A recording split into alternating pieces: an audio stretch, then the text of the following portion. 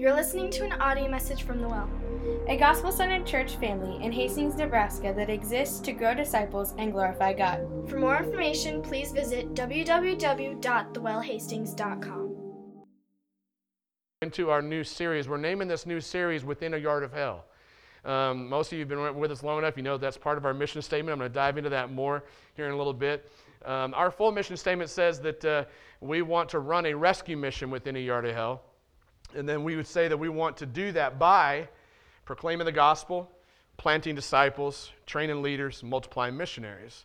And as I was praying through and thinking about this series, I think it's going to be about 5 or 6 weeks long. We're going to dive into some of the key passages and core passages that were kind of foundational for us when we started, as well as really dive into our mission statement itself, our vision statement, our values, some goals. We just really want to lay that out before the rest of the church family and say, join us in growing in this and investing in this and participating in this even more so as the years go on. So to that end, we're going to begin in Matthew chapter 4. If you would stand with me, I'm actually going to read from 3 different passages of Scripture.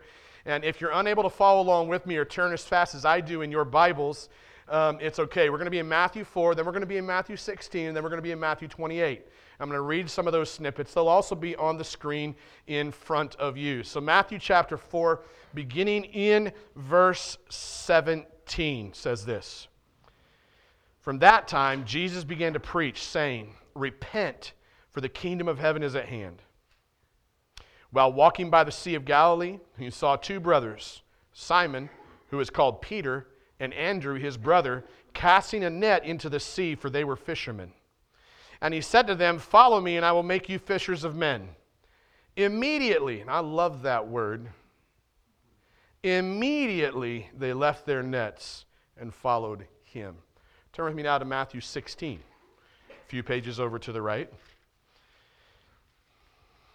Matthew 16, we're going to be looking at verses 15 through 18. Beginning in verse 15. He said to them, "But who do you say that I am?" Simon Peter replied, "You are the Christ, the Son of the living God." And Jesus answered him, "Blessed are you, Simon Bar-Jonah, for flesh and blood has not revealed this to you, but my Father who is in heaven. And I tell you, you are Peter, and on this rock I will build my church, and the gates of hell shall not prevail against it." Turn with me now to Matthew 28.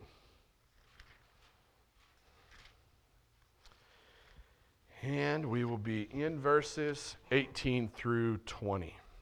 I'm going to begin in verse 16. It's not on the screen. I'm going to begin in verse 16. Now the 11 disciples, this is after Jesus was crucified and then resurrected, right? Now the 11 disciples went to Galilee, to the mountain to which Jesus had directed them. And when they saw him, they worshipped him, but some doubted. And Jesus came and said to them, "All authority in heaven and on earth has been given to me. Go therefore and make disciples of all nations, baptizing them in the name of the Father, and of the Son, and of the Holy Spirit, teaching them to observe all that I have commanded you. And behold, I am with you always to the end of the age." So this is the word of God for the people of God this morning. I want to pray quick. Father, thank you for your word. Oh Lord, you have promised that when your word is spoken, when your word is preached, that it will go forth, that it will accomplish exactly what you intended it to accomplish. And Lord, we know that at your word, dead things come to life. Specifically, dead hearts come to life. And so, Father, I pray this morning that you would do just that. That you would come and shine your living word into places of our hearts that have been darkened, maybe even dead, or maybe holding on by a thread, and that you would speak life into those places. That you would renew us and restore us and draw us to yourself. I trust you to do this work. In Jesus' name. Everybody said? Amen. You may be seated.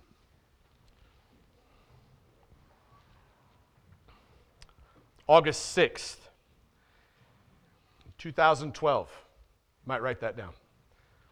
August 6th, 2012. Nearly 10 years ago.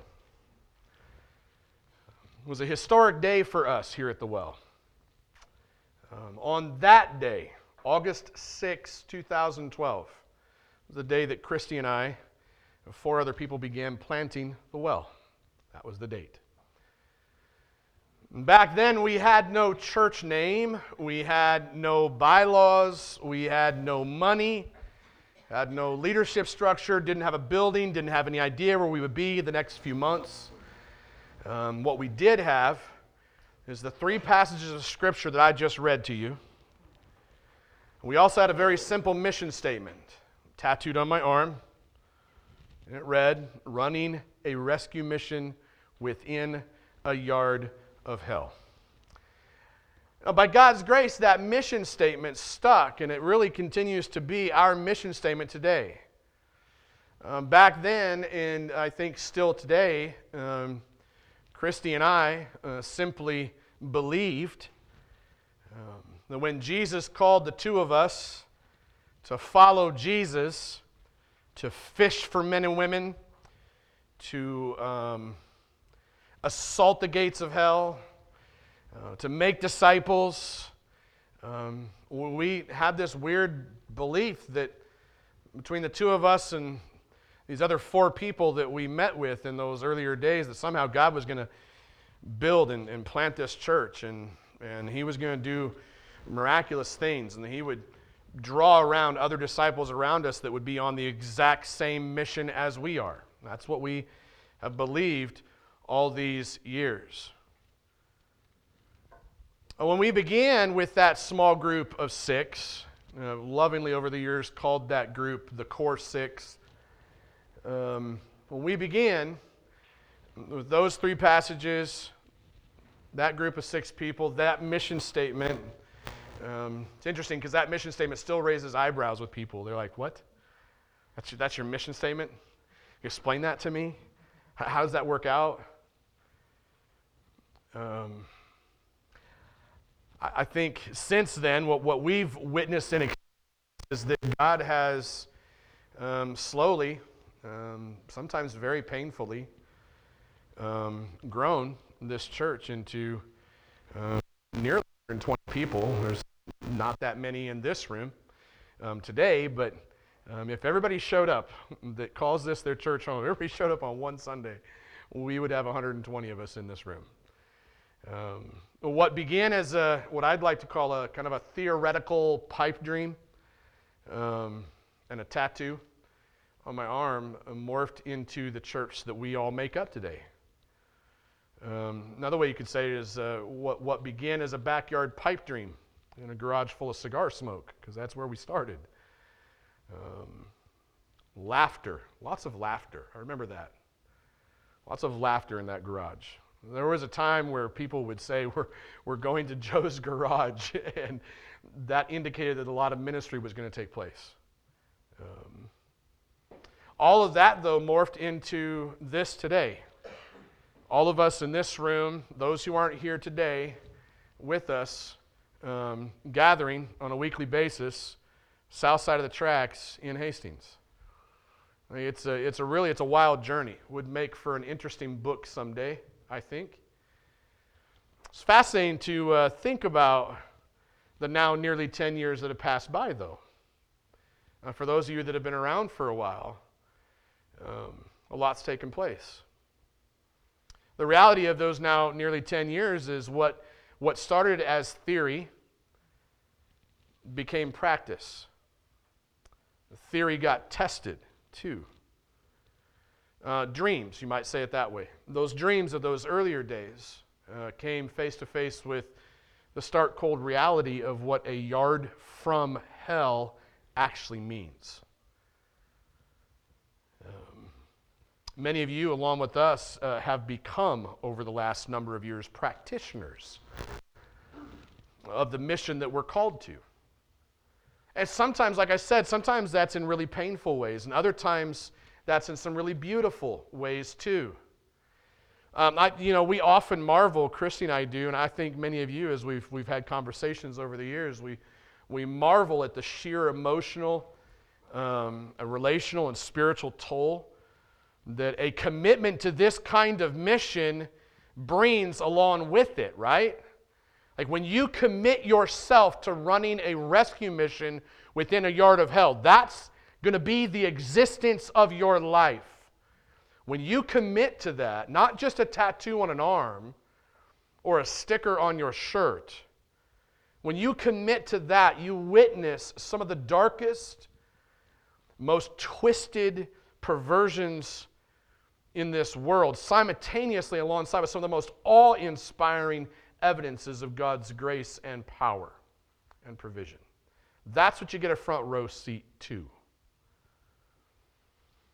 Commit yourself to rescuing lost souls within a yard of hell, and you gain a front row seat to some of the darkest things you've ever seen, as well as some of the most transformative, gracious things you've ever seen at the same time. And, I think maybe almost on a daily basis, I've wondered, and Christy and I have talked about this a number of times, and I wondered what kind of screws have got to be loose in our heads. If any of you have committed to this mission statement and made it part of your life, you've asked that question a few times. What kind of screws do I have loose inside my head to continue doing what we do? I mean, why not just go start some really cushy little church program, some little VBS thing that we can go run, be done, give ourselves a pat on the back, at the end. Something a little bit more traditional, a little bit more American maybe, rather than doing what we're doing. But to be honest with you, the way that when I think about that, like there must be some screws loose. Couldn't I just go maybe pastor a church that's been existing for like 100 years already? And maybe I could. I don't know. I just know that if it was anything other than running a rescue mission within a yard of hell, I think it would feel like child's play to me. And I don't say that to be arrogant about anything. It's just I know what God's called me to. And so when I think about the possibility of doing something else with less oomph maybe or less edge, I feel like, man, that would be child's play. I think I would fall asleep. It would be boring. The picture for me in my mind is a picture of guys who come back from war, right? And they come back from war and they've been there and they've had bullets fly over their heads and they come back here to America and they go, this doesn't feel right. And they go through changes. That's the difference that I see in my mind. And I think some of you have experienced that as well. I also think this is the reason that this dude, C.T. Studd, if you've never heard of C.T. Studd, he's the famous missionary, pastor, church planter. He ministered in China, India, and Africa, I think back in the later 18 to early 1900s. C.T. Studd is actually the one who made this statement, running a rescue mission within a yard of hell. It's not original with us. I just ripped it off from him. I read it in a book. I never honestly did much study on C.T. Studd's life. I've just always said, dude must have been a real studly man. That was always my statement about him. The full statement that he actually says is this. He says that some people want to live within the sound of a church or chapel bell. Do you understand what he's saying? Some people want to live within the sound of a church or chapel bell. Comfy, cush, safe. Second half, he says, I want to run a rescue shop within a yard of hell. And by God's grace, that's what Mr. Studd did. Again, I think he was a pretty studly man. But here's some other things he said. This last week, began to study his life a little bit because I thought, almost 10 years in, been ripping this dude's statement off for years. How about I find out who he is, So I started reading some of his stuff, and I'll tell you, it's a fascinating story, fascinating life story. This dude wrote some poetry that'll knock your socks off. You look at me and you go, poetry? Joe, reading poetry? Yeah, I read poetry. This guy writes some really good poetry. I would encourage you to read anything by C.T. Studd at this point. Good stuff. I want to read a couple of quotes to you. Man had a way with words. Here's one. He said, true religion is like smallpox. If you get it, you give it to others and it spreads. Right? True religion is like smallpox. If you get it, you give it to others and it spreads. One of his more famous statements, he says this, only one life will soon be passed. Only what's done for Christ will last. Think about the impact of that. Here's another one. I love this one too. Let us not glide through this world and then slip quietly into heaven without having blown the trumpet loud and long for our Redeemer, Jesus Christ. Here's the best part. Let us see to it that the devil will hold a thanksgiving service in hell when he gets the news of our departure from the field of battle. Yes! That doesn't make you want to run through walls. It takes the passivity out of just coming and sitting in a gathering, doesn't it? It takes this idea of the spectator sport of American Christianity and turns it back into a war zone that we should rightly see ourselves in. Last statement I have from him that I thought was really good and struck me quite personally when I read it. He said the romance, or the romantic picture, the romance of a missionary is often made up of monotony and drudgery. In other words, when you think about what it means to be a missionary, you think how splendid, how glorious, right? He's saying, no, the real picture of what it means to be a missionary is that it's monotony and it's drudgery, oftentimes boring and oftentimes harder than you could ever think it would be, right? He says there is often no glamour in it. It doesn't stir a man's spirit or blood. Then he says this, don't come out to be a missionary as an experiment. It would be useless and dangerous for you. Only come if you feel you would rather die than not come. Don't come if you want to make a great name or if you want to live for a long time. Come to the mission field if you feel there is no greater honor after living for Christ than to die for Him. I have one other statement in my head that I read by him that just flattened to me when I read it, and I can't get away from it, and I'm going to butcher, but you can look it up. Because I think sometimes what might be easy for us to think is, well, that missionary, C.T. Studd, to Africa, India, China, he's a very unique man, right? He's not really a pastor. No, he was a pastor. He reached the chief of a cannibal tribe, trained that man to be the pastor, and between the two of them, they pastored a church of 500, trained up more missionaries, and sent them out. C.T. Studd did not see the church as a building that we all gather in to get fed and feel cozy. C.T. Studd saw the church as a place that you come to get equipped as missionaries, as military soldiers, to be sent back out into the culture like it's a war zone. That's the way C.T. Studd saw it, and I basically agree with him. The other thing that he said, the statement that I can't get out of my head is this, and it's harsh, so brace yourselves. He said, I have no desire whatsoever to feed fat little Christian sheep who won't get off their butts and go reach their neighbors. Now you can look it up. I read that and I thought, that's me. That's where I'm at. I think the last thing that I want to do, or have ever felt called to do, was to entertain people. I know I can be pretty entertaining at times. I've never felt that calling. I've always believed that God had called us to plant a church here that would run a rescue mission within a yard of hell. Not pander or cater to anything but that. There's plenty of other churches in town. There's plenty of other churches in this region that run their ministry quite a bit different. But by God's grace, here we are today. Many of you in this room and others who are not here this morning, who I think, by and large, are headed the same direction. Suffice it to say, I have benefited personally from the ministry of C.T. Studd and his mission statement, his pull no punches way of speaking, and the things that he has said, his poetry especially. But it was that statement that came from that man, ironically enough, now 10 years later, I'm looking into his life and going, I think I get it, Lord. You in your sovereignty made that happen. That statement, along with those three passages that I read, were basically all we had in our hands when we sat down nearly 10 years ago with 4 other people, a total of 6 of us.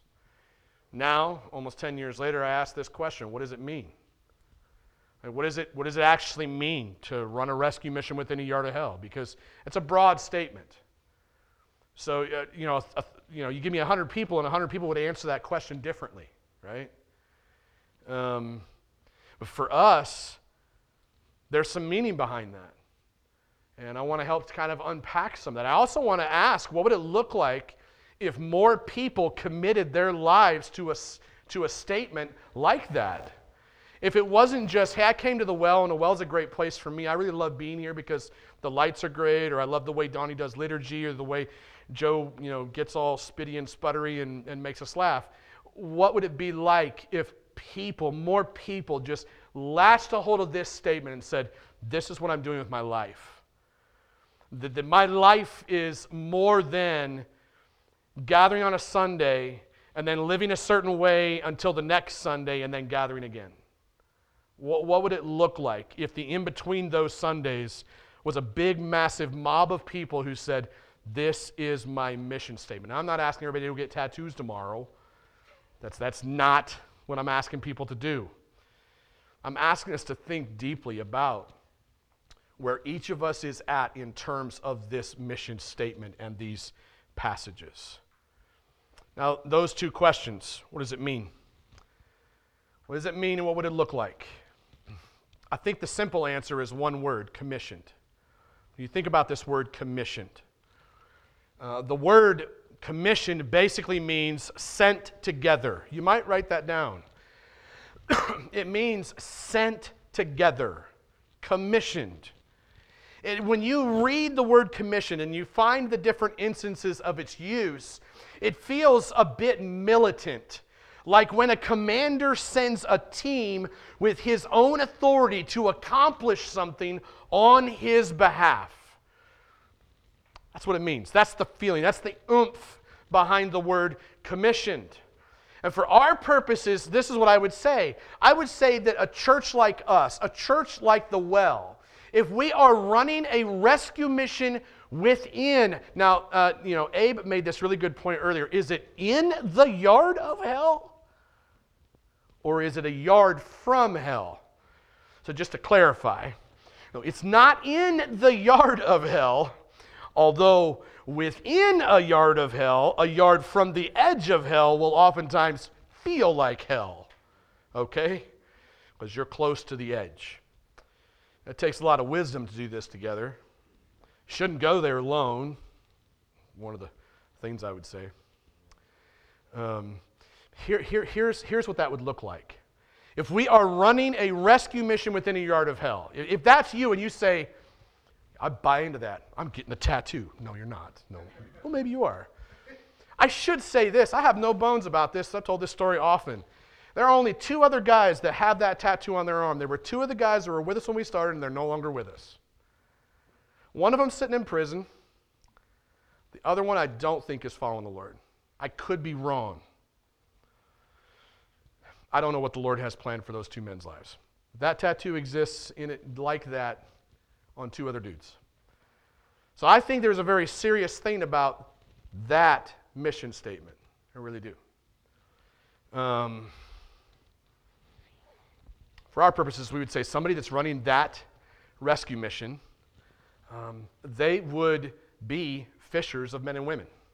Question: are you a fisher of men and women? If not, my question is, why not? If you're running that rescue mission, I think that you would be somebody who would assault the gates of hell.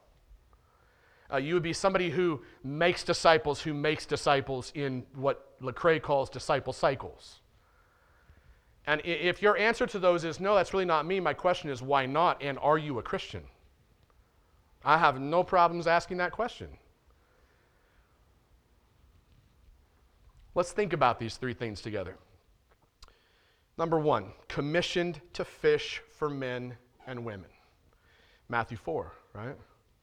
In that passage, Jesus is out and about. What's he doing in that passage? He's out and about preaching the message of repentance. What does that mean?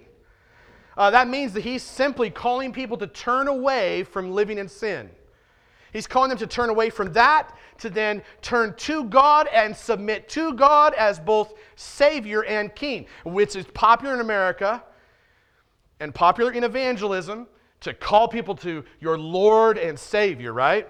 And we do a big emphasis on Savior. Come to Jesus. He loves you. He will save you. Pray this prayer. He shed his blood for you. You can be saved from the flames of hell. But then we forget this part of the Lord and King. He must be Lord and King of your life as well, or he most likely is not your Savior. So, that's what Jesus is doing. He's preaching that message of repentance. And as he's preaching, what happens? He comes across a couple of really stinky fishermen.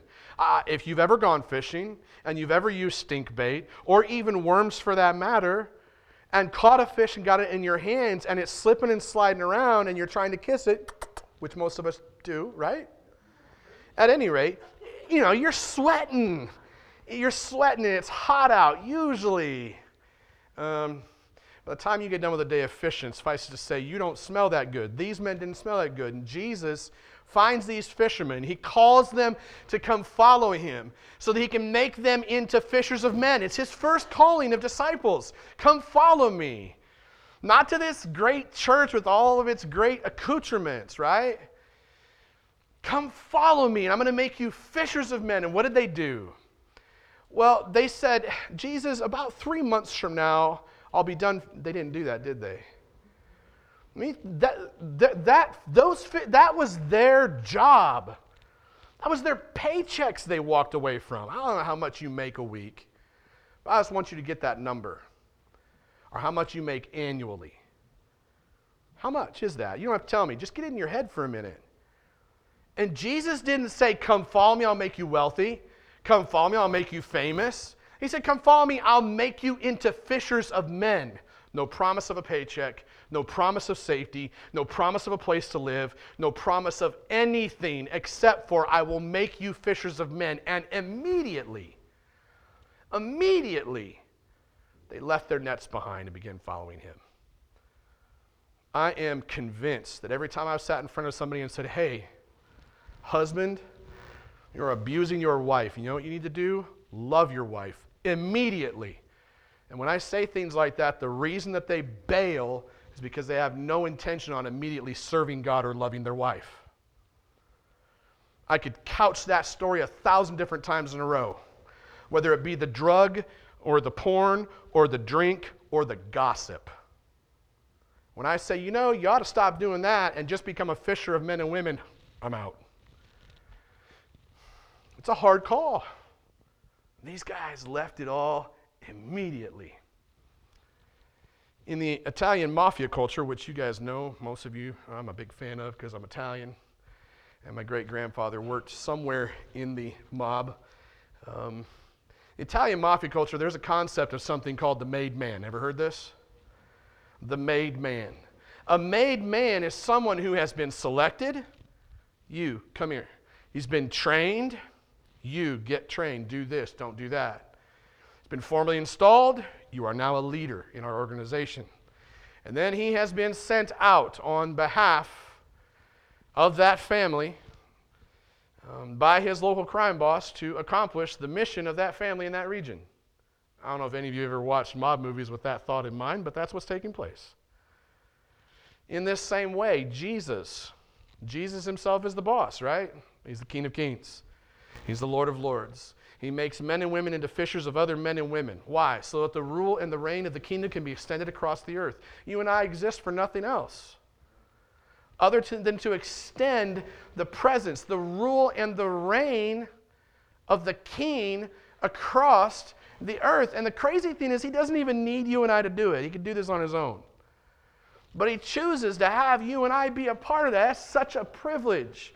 When you get down to the privilege of this calling that God has on our lives to be commissioned to make fishers of men and women, I'll tell you, the petty little arguments over carpet colors and wall colors and building stuff, or just the fact that, I can't believe he said that. He hurt my feelings. All those crazy little, did you see his daughter do this and that? all the little gossip and meandering that happens inside the church family that, but quite honestly, doesn't bring any glory to God, but just turns off the onlooking family, the onlooking world around, all that goes away when you realize God in his sovereignty chose you. He chose you to be a part of that mission of extending his reign and his rule to the ends of the earth. It's humbling. It's humbling. And if it doesn't humble you, you should be asking some questions about what's going on inside of your heart right now, right? So our job, I think, when you hear this, our job is to respond to this calling. It's to respond to this commission immediately. Not 2 weeks from now, not 2 hours from now, not 2 months from now, not 2 years from now. Immediately. By leaving anything behind that would hinder you from obeying your King. See, for some people, what does this mean? For some people, this means you relocate to another country. You just pick up and you go. C.T. Studd said he stood in front of a committee of 3 multiple times. He cusses. He doesn't cuss. Well, kind of. Now, maybe he did. I don't know. He kind of cursed out committees of 3 because they would call him to come and stand in front of them and ask for money, and then they would turn him down for some crazy bogus reason like, well, I don't really like the way you have your beard. Weird things. And so he just goes, you know what? I don't need those stupid little committees of 3 to give me any money. God called me. I'm going, and guess what? He went. That dude did massive ministry. I wish for an entire church of people that had that same audacity. Not arrogance, but audacity to say, I serve the King of Kings. You ain't stopping me. I serve the King of Kings, and I'm going to love you. I serve the King of Kings, and I'm going to share the gospel with you for no matter how long it takes. I serve the King of Kings, and this is not about me. It's about helping you meet my King. That's the envisionment that I have. I don't know if it can be done here in America. I don't know if that kind of church can be planted and sustained. I really don't know. This is what I do know. I do know that I serve the King of Kings who left a tomb empty. And he can do anything he wants. And I believe that's what he's called me to.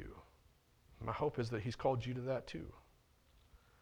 For some people, it means uprooting, moving to a different country. Others means just simply seeing your normal circle of influence as an opportunity to share Jesus with others instead of just opportunities to make a wage or enjoy a hobby. It's a reorientation of your life to see yourself as a sent missionary. Second, we're called, commissioned to assault the gates of hell, right? From Matthew 16. Now, oftentimes, I think when someone becomes a Christian, they become an instant Christian consumer.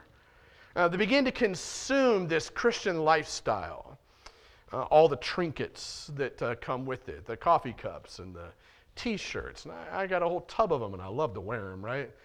You know, part of my Christian consumer experiences is I got tattoos of passages of Scripture all over myself. And you're all like, yeah, I know, it's weird. I don't think it's weird. It's okay. We become consumers. And I think if we're not careful, what can easily happen is we begin to miss the fact that believers are also called to be soldiers in a spiritual battle for the souls of others who are still living within a yard of hell. That's what we're called to, right? Like those who truly come to know the King of the kingdom, like Peter in Matthew 16, are able to say along with Peter, Jesus, you are the Christ. You are the Son of the living God. And in those moments, find, just like Peter, marching orders to assault the gates of hell for the salvation of lost souls. That's what Peter did. He was a changed, radically changed man after the resurrection. Radically changed. Went from a wussy who ran off and denied Christ 3 times to a man who unashamedly and unfearfully shared the gospel all over the place until they crucified him upside down.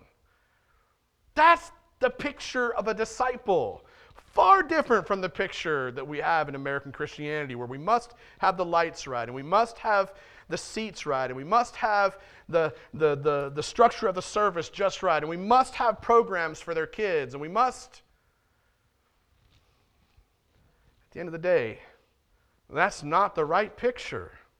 We've taken this thing from the scriptures and we've turned it upside down and made it into something that it's not. We wonder why it's hard to build churches of people that are more than just spectators and gossipers.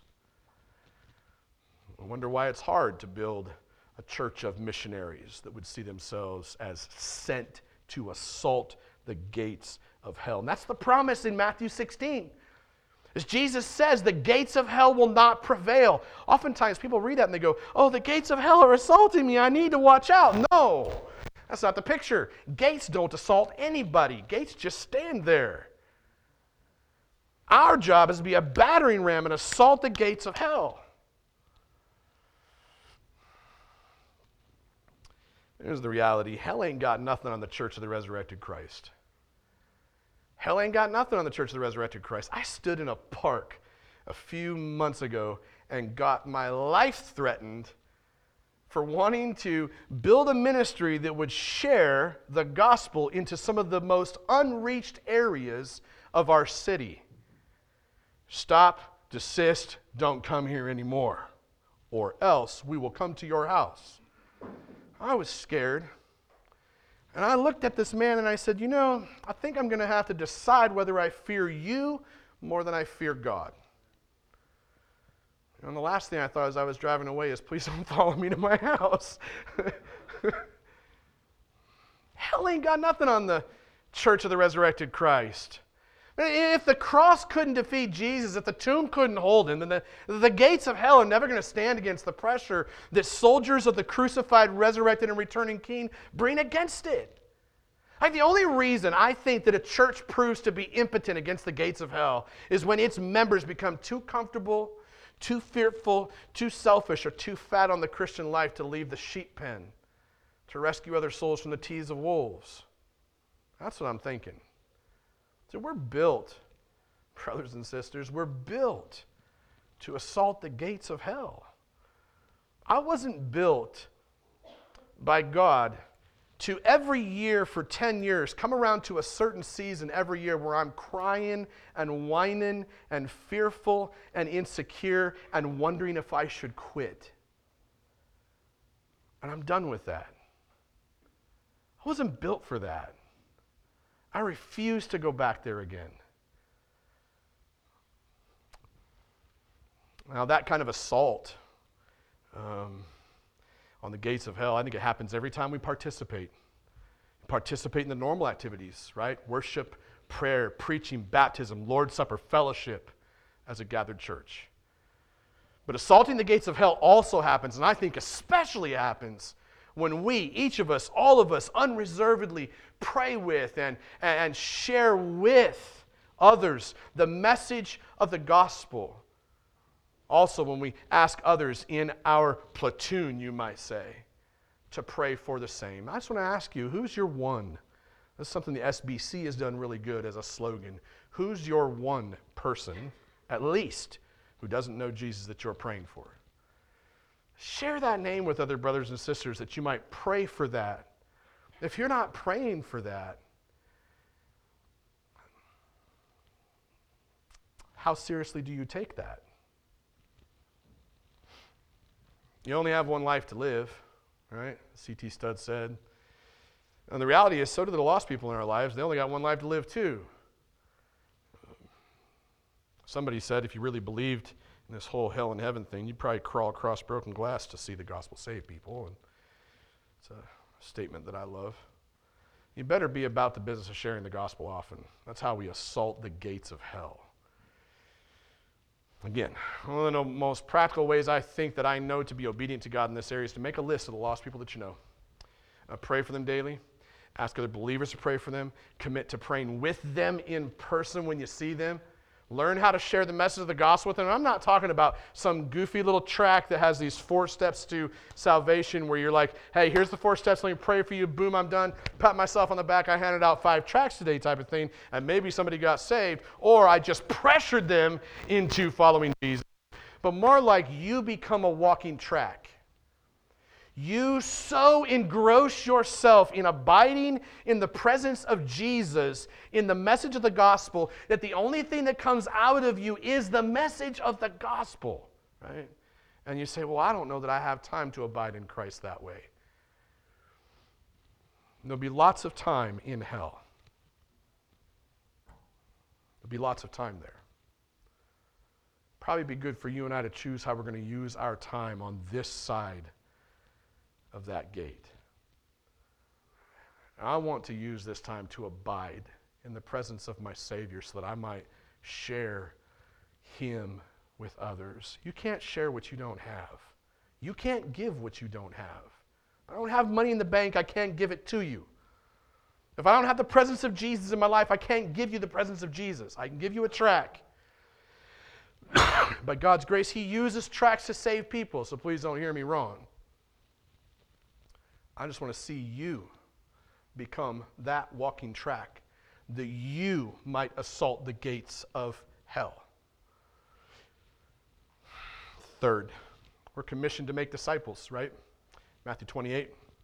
We're not commissioned by the Lord Jesus on the day that we got saved to simply occupy a seat in a church building on Sunday mornings, although we should be there too. We just weren't simply saved for only that.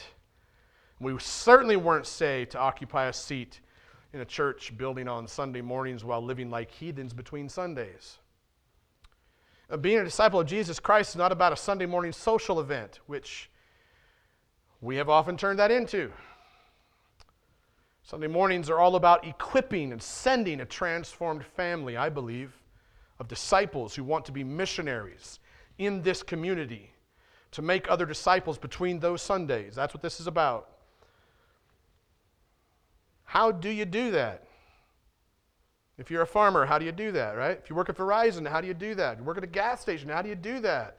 How do you do that when you're retired? How do you do that when you're in the mental health field? How do you do that when you're a college student or a high school student who's about to graduate? How do you do that when you drive a truck? How do you do that if you're a high school or middle school teacher or an elementary teacher? How do you make disciples in between Sundays? See, true disciples, I think of Jesus who, once again, you remember Jesus? He died horrifically on a cross to rescue you and I from the flames of hell. Right? He left the tomb empty 3 days later so that we then, those same sinners who now became saints, can now walk in that victory over Satan, sin, and death, and now get to look forward eagerly to the promise of heaven. And if you and I have the promise of heaven, wouldn't we want to share that same promise of the future with others? So those true disciples all throughout the Scriptures then were about the business of making other disciples who made other disciples. Matthew 28 is the key place for that. It's His final words, Jesus' final words to His disciples after the resurrection, before the ascension. And what does He do? He explains that He alone, catch this, He alone possesses all authority. All authority on heaven and on earth. In the entire universe, He has all the authority. And He's the one who is sending disciples to make more disciples in the name of the triune God. And He says that His true disciples will baptize new believers. Can I just ask you a question? When was the last time you as a Christian led somebody to Jesus? It's not just my job. Oftentimes we think, well, we got some paid staff. That's their job to go do that stuff. No, our job is to equip, challenge, say this is what you should be doing. This is how you do it, right? When was the last time you led somebody to Jesus? Don't leave that for others to do. You rob yourself of the joy. Rob yourself of the joy of spending years chasing down a lost person. Years investing and calling and wooing and explaining. Don't rob yourself of the joy of that. Don't rob the kingdom of the joy of that. We're to make new disciples, baptize them. Once you baptize them, what are you supposed to do? Train them. You're supposed to train new disciples, new believers to obey all the words that Jesus commanded them. Once again, let me ask you this question. Not just who was the last person you led to Jesus, but let me just ask you, who are you sitting down with and sharing the Bible with? Who are you sitting down with, the Bible open, you're training someone to listen to the words of the Bible and to obey them? Who is that for you? Because that's the Great Commission. I love Jesus' final words in that commission because they're a promise. What's the promise? The promise is, I will be with you always to the end of the age. So you got this big challenge, right? Oh, I got to go share the gospel with people. I got to figure out who I want to start leading to Jesus, right? I got some people, I got to start sitting down with them face to face, one-on-one in groups and start opening the Bible and reading the Bible with them and teaching them what Jesus says. You know what that means? I got to figure out what Jesus says. I can't just rely on Sundays and our pastors to preach. I'm going to have to feed myself, right? I'm not just sitting in a high chair anymore, getting fed. I'm feeding myself. And now I'm going to move past that stage and I'm going to become a parent. And I'm going to start feeding somebody else. That takes a lot of guts, doesn't it? It's pretty scary. I know it. I get it. Just because I get up on a Sunday morning doesn't mean I don't feel the fear of opening God's Word in front of somebody. What if I get it wrong? What if I don't understand it?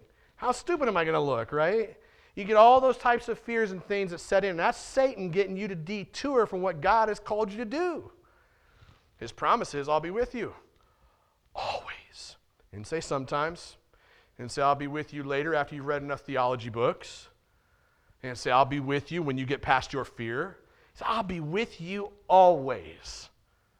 And even if you get it wrong while you're preaching or teaching to somebody or sitting down with them across the table and sharing the gospel, who cares? Right? Jesus will straighten that out, and he'll straighten you out. That's Matthew 28. Now, if you cross-reference Jesus' words in Matthew 28, and I want to be done here in just a few minutes. I'm working on it. I'm almost there.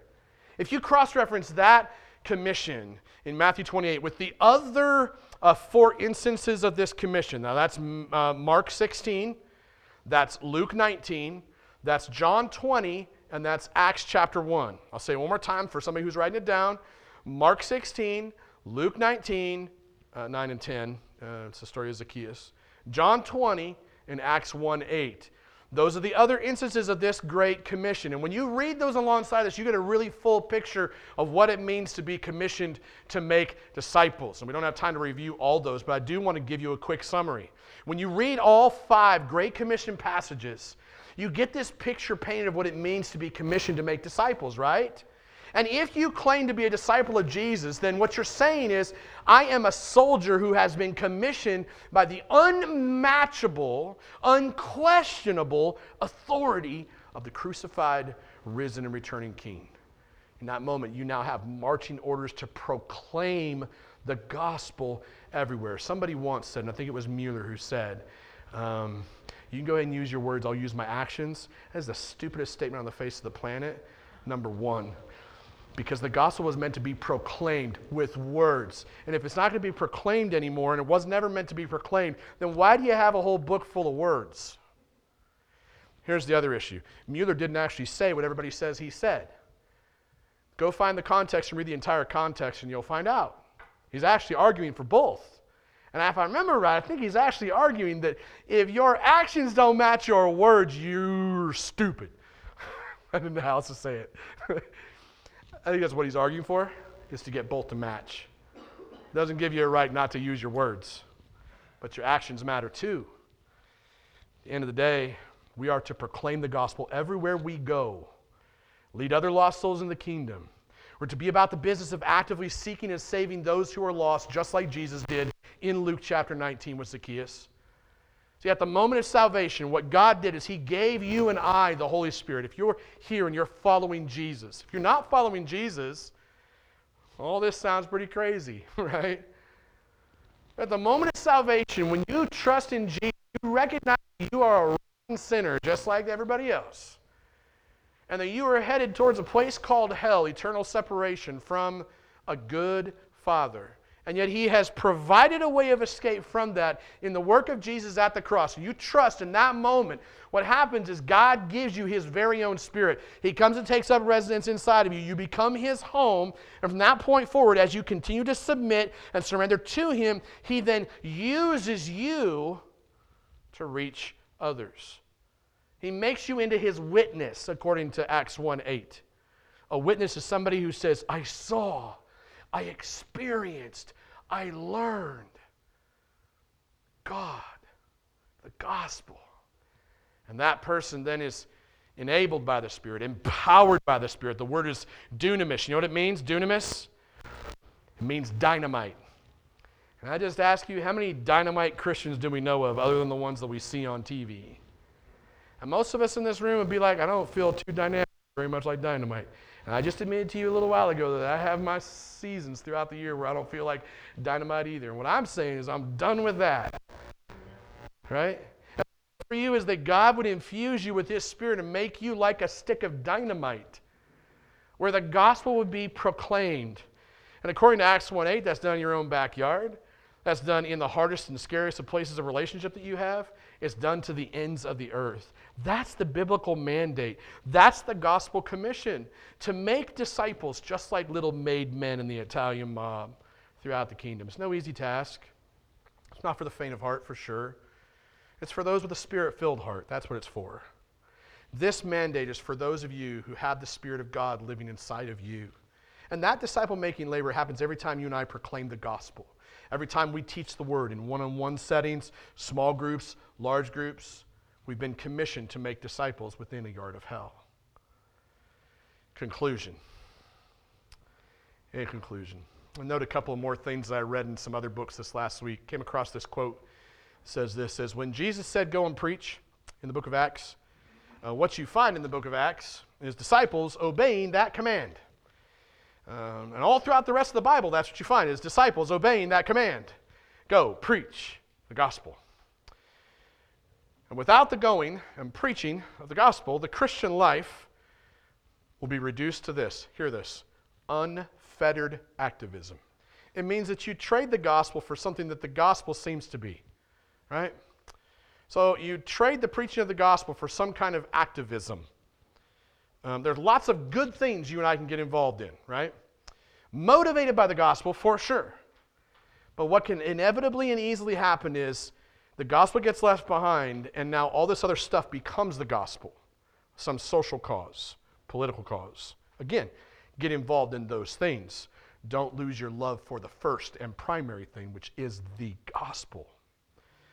He says that this author says that if we do not obey this command to go and preach the gospel, then everything we will do in our life will be unfettered or unrestricted activism.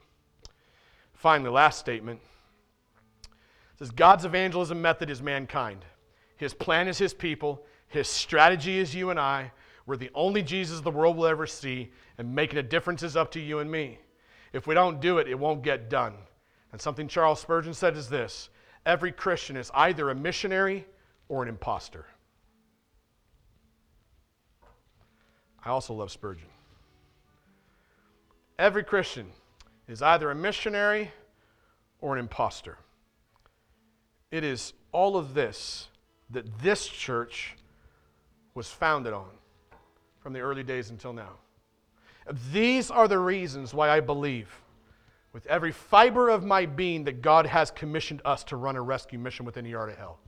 And to do so, we've got to wrestle with the fact that we've been called, commissioned to fish for men and women, commissioned to assault the gates of hell, and commissioned to make disciples who make disciples who make disciples of the cross of Jesus Christ.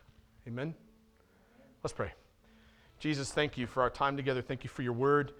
Thank you for the work that you have done in and through this church over the years. And I pray, God, that you would use this message today to challenge, to wake up, to call out of comfort, to call us into your mission for our lives. I pray, God, that you would use this message to transform and to change our thinking and our behavior and our desires when it comes to what it means to be part of the church family. I pray, God, that you would renew and refresh and strengthen us. Speak to us in our closing moments. In Jesus' name, amen. You're listening to an audio message from The Well, a gospel-centered church family in Hastings, Nebraska that exists to grow disciples and glorify God. For more information, please visit www.thewellhastings.com.